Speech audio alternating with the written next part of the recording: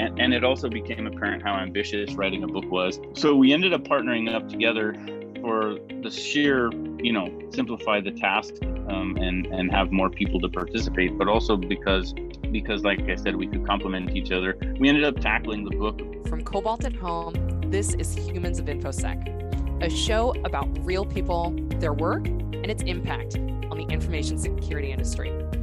I am so happy to have not one, but two guests on the show today.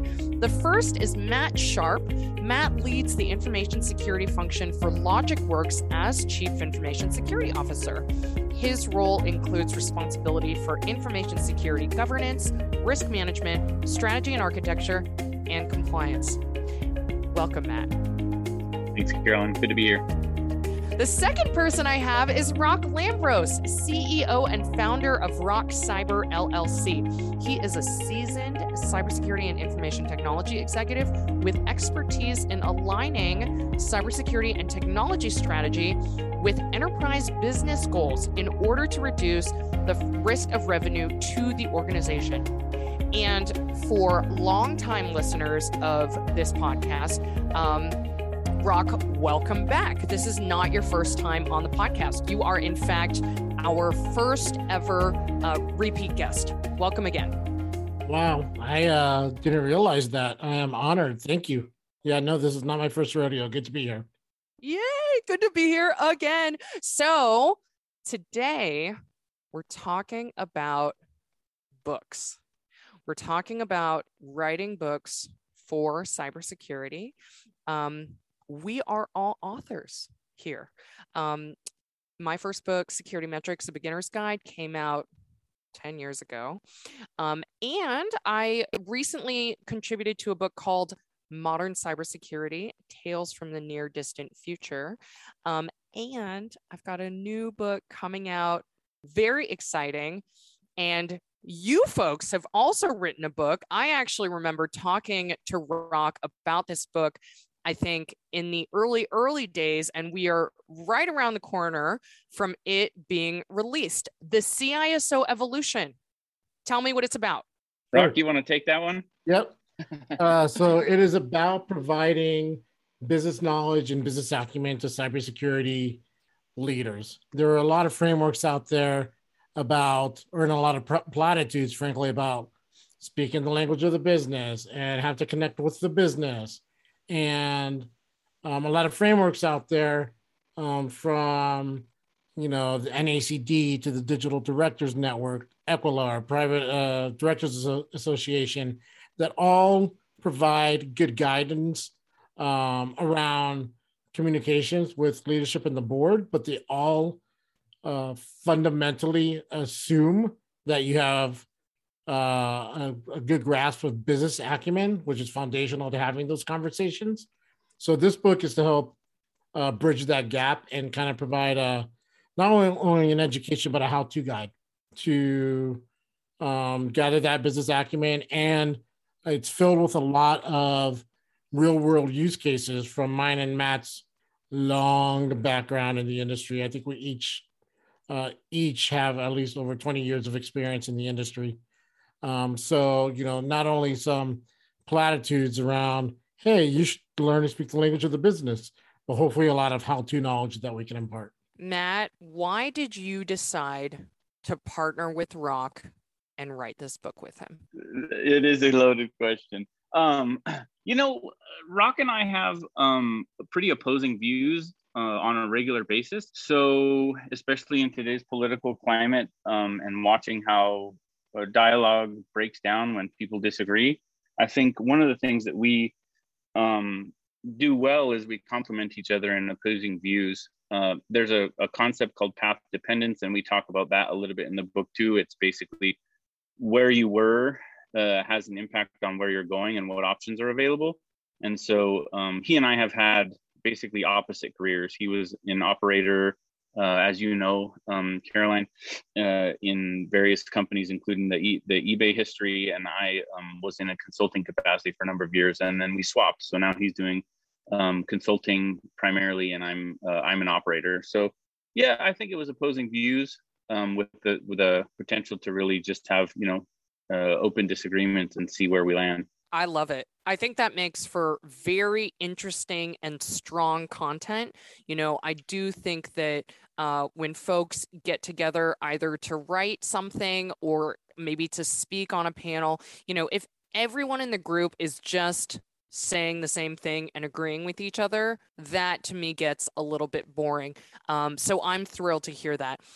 I wonder if, given both of your very different backgrounds and that switch that you sort of described, I wonder if each of you would consider sharing a story from your career that demonstrates either a severe lack of business acumen and how that affected the organization, like from the cybersecurity leadership perspective, or where maybe you were in an organization or you observed in an organization that you were consulting for a cybersecurity leader with a lot of business acumen and how that went. I'd love to hear a story or two.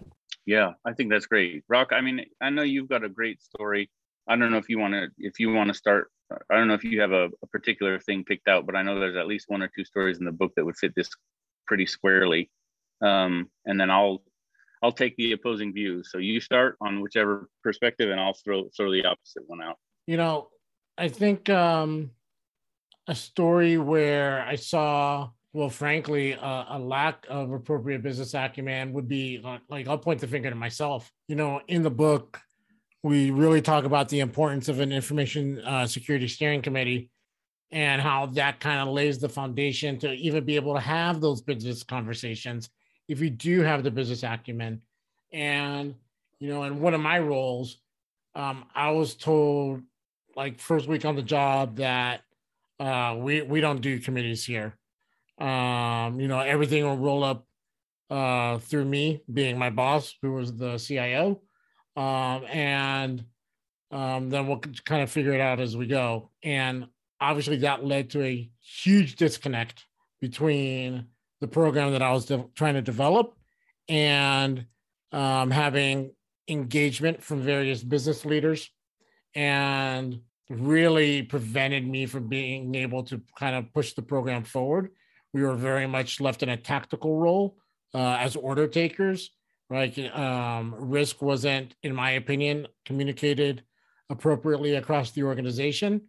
And, all that just slapped me with a huge, hey, this is lessons learned, right? Like, I should have pushed harder for that steering committee, like to the point where, I could have possibly just gotten fired my first few days on the job, because it is that important to establish. And even if you're at a small organization, you can't operate in a silo, right? So, it's being able to get out and form those relationships, and hopefully you don't have a barrier above you preventing you from doing so. Very nice. I think that probably resonates with a lot of our listeners. Matt, before I ask you to go into your story of a different situation, Rock, I want to pull that thread a little bit with regards to a steering committee. And I wonder if you might, give away some of your practical tips, any advice that you have for our listeners if they find themselves either thinking like, hey, should I start a steering committee? And if I were to go about doing that, how might I structure it? Thanks, Caroline. So that's a great question. So should I have a steering committee? The short answer is yes. All right, so if you're thinking about it and you don't have one, do it. How you should structure it is, right, that's dependent on your business. And what I would say is you definitely want a good cross-representation of functional business lines. So whether that be obviously InfoSec and IT, that could be someone in the operations realm, whether it be on the financial side, maybe even HR, that sort of thing. And then, what are the lines of business? Are you in manufacturing? Are you in software development? Right, having those functional line of business leaders, and then also sales leaders in your team as well, because sales and marketing, because your information security program covers all of those facets, right? Pretty much anybody it would touch, right? If you're in critical infrastructure, you may have operations in your world is significantly different. They could be individuals at a power plant or a water facility or an oil and gas plant. You definitely want to have a cross representation of those individuals as well, because you're definitely structuring your program differently, where availability and safety is key in those worlds versus confidentiality and privacy and integrity. So awesome. Thank you so much, Rock. Yep. Matt, what are your thoughts? Tell us about, I would love to hear about a setup that went really well. Yeah, it's interesting. I've sort of leaned back on my consulting days to not just talk about my experience, but also to contrast with what Rock is saying. I remember early on in my career, it must have been probably 2010. So, I had the opportunity to do some consulting in Omaha, and one of the guys that really inspired me or struck me as different in kind was Jeff Weeks from First National Bank of Omaha. He was different in that he carried an executive presence, but also it became very apparent in the way that we would interact with him through consulting engagements, and also the way that he would interact with other folks in his business, that he had the ability to basically pull the plug on any revenue generating activity at the bank if he decided to. And the reason that he had the ability to, stop a transaction flow or interrupt, any variety of activities, from extending loans or what have you, is because the executive team had confidence that he understood the implications of something like putting a block or a freeze or something in place to limit the impact of maybe a piece of malware spreading inside the environment or what have you. And it was also clear that the executive team over there had clear in their mind that, and this was going back all the way maybe 2013, 14, 15, that the executive team over at First National had a clear understanding of the potential impact that a cyber incident could have on the bank. And so, that to me was one of those things that really stood out in a dramatic fashion, both because of Jeff's, personality and executive presence, but also because of the tangible ways he interacted with the business. That is really cool. That is a lot of trust that an organization puts in an individual. And it sounds like it was appropriate. Thank you so much for sharing that with us. Guys, for anyone who's listening to the podcast who thinks to themselves, I want to be a cybersecurity book author one day, what's the process like? What is it like to actually write a book? I wouldn't mind starting. Rock, you can finish this one. Go ahead, man. So the first thing is be incredibly naive. And the second thing is find an ambitious co-author. And the third thing is say yes when you shouldn't. No, in all reality, Rock and I had a really good conversation at an RSA conference a couple of years ago. Through that conversation, it became apparent that we had something that we wanted to say in order to contribute back to the community. And it also became apparent how ambitious writing a book was. So we ended up partnering up together for the sheer, simplify the task and have more people to participate, but also because like I said, we could complement each other. We ended up tackling the book. First, we found a publisher, which I think a lot of people might write a book first and then find a publisher. We managed to find Wiley and network in there and sell the book before we actually wrote it. So that was really productive. And then once we had made that commitment, it was, a dedicated effort for a passion project for a year. Yeah, It's so cool. And I'll add, it's definitely a labor of love. It's definitely a time commitment. You will definitely get to the point where you're wondering to yourself, why the hell did I decide to do this? But once you have that commitment with the publisher, game's on. You've got to push through. So much like, so Matt and I both have MBAs, and I always say that when I finally graduated with my MBA, I was finally able to start doing laundry again. Right, I joke around. It's that much time, especially when you have a full-time job, and so it's just something to consider. It's not, if you decide to write a book, it's not a hobby, right? It's a dedicated commitment to timelines, to formulating, essentially Matt and I formulated a project plan saying these are the chapters that we were going to have done on these dates. And sure, we slipped a little bit as we, went along throughout the year. However, we delivered the end product on time, and that's really what counts. And so you've got to treat it just as that, as another full-time job almost. And I'll just add some structure there if you can before you jump in, Caroline. So we wrote a manuscript. So it's, secure the deal, write a manuscript. And then there's a bunch of guidance and coaching. So if you're self-publishing, obviously you're doing this stuff and learning it on your own. But we ended up having to go through several rounds of proof editing. You have to do a cover design. In our case, we contracted to get a logo built. We built a website. There are appendices that you've got. And then there's a whole bunch of difficulty related to just getting people committed to allowing you to say the things that they've said. So getting permission requirements is this beast that I had never anticipated. So we just hit the go button on printing. And before you can even get to that, you also have to do, beyond proofreading, you have to do things like indexing and a couple of other things in the actual publishing process. So there's it's more than just writing the content. Yep.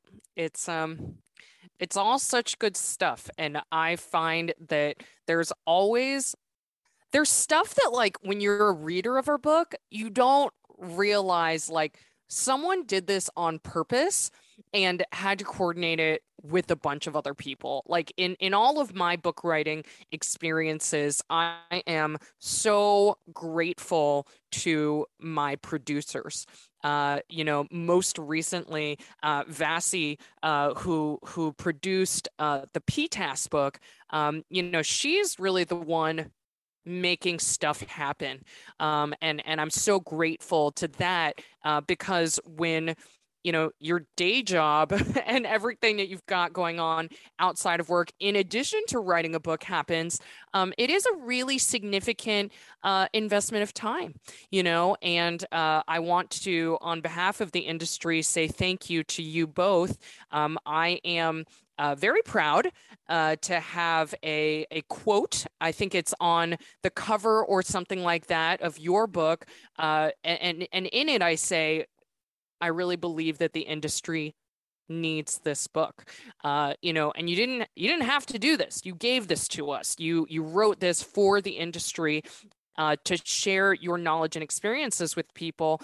And I'm so grateful for that, for folks like you and your generosity in sharing what you know and what you've observed with us. Well, and Caroline, we thank you for, I know you've given me a lot of guidance along the way, and then obviously for taking a look at the early manuscripts and providing that generous endorsement and quote. So we thank you. It's my absolute pleasure.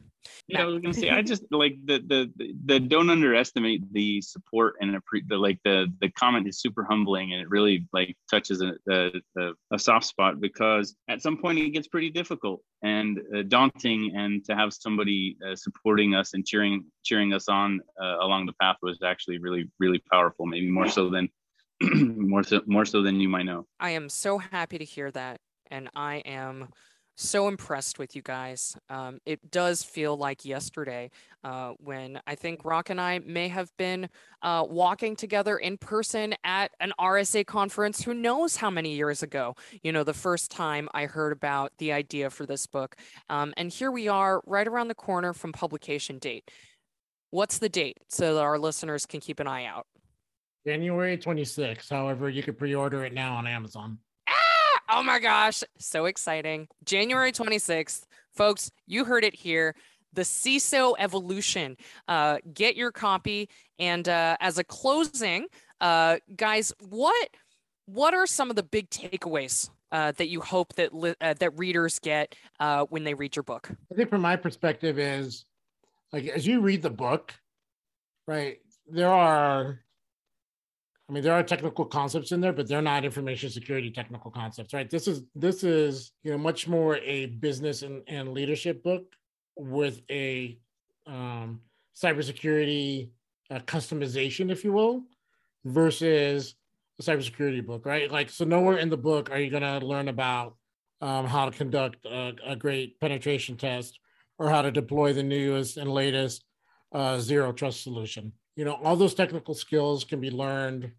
There are trainings ad nauseum, but really to elevate your profile within the organization and to elevate security's profile within the organization and to minimize all of the symptoms that we see from being burned out to underfunded programs to high turnover in our industry is really establishing that, taking the time to establish and to learn that fundamental business acumen that will allow you to get that seat at the table that we keep screaming for.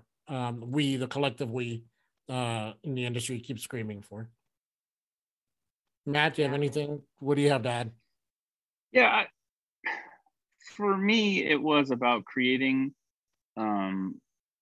access to theories that offer predictive value.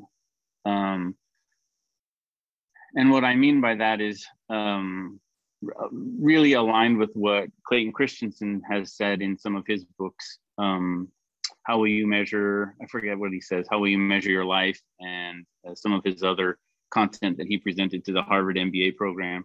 But just coming up with meaningful theories and frameworks that you can apply in different circumstances in order to get to the outcomes.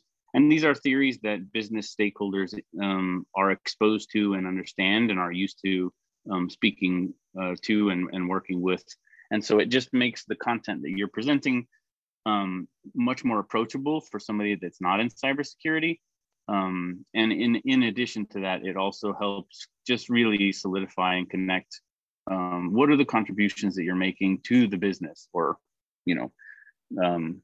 insert public sector or whatever, to the mission or to the whatever. How do you put this in a greater context? Because security is not for security's sake, it's to protect something.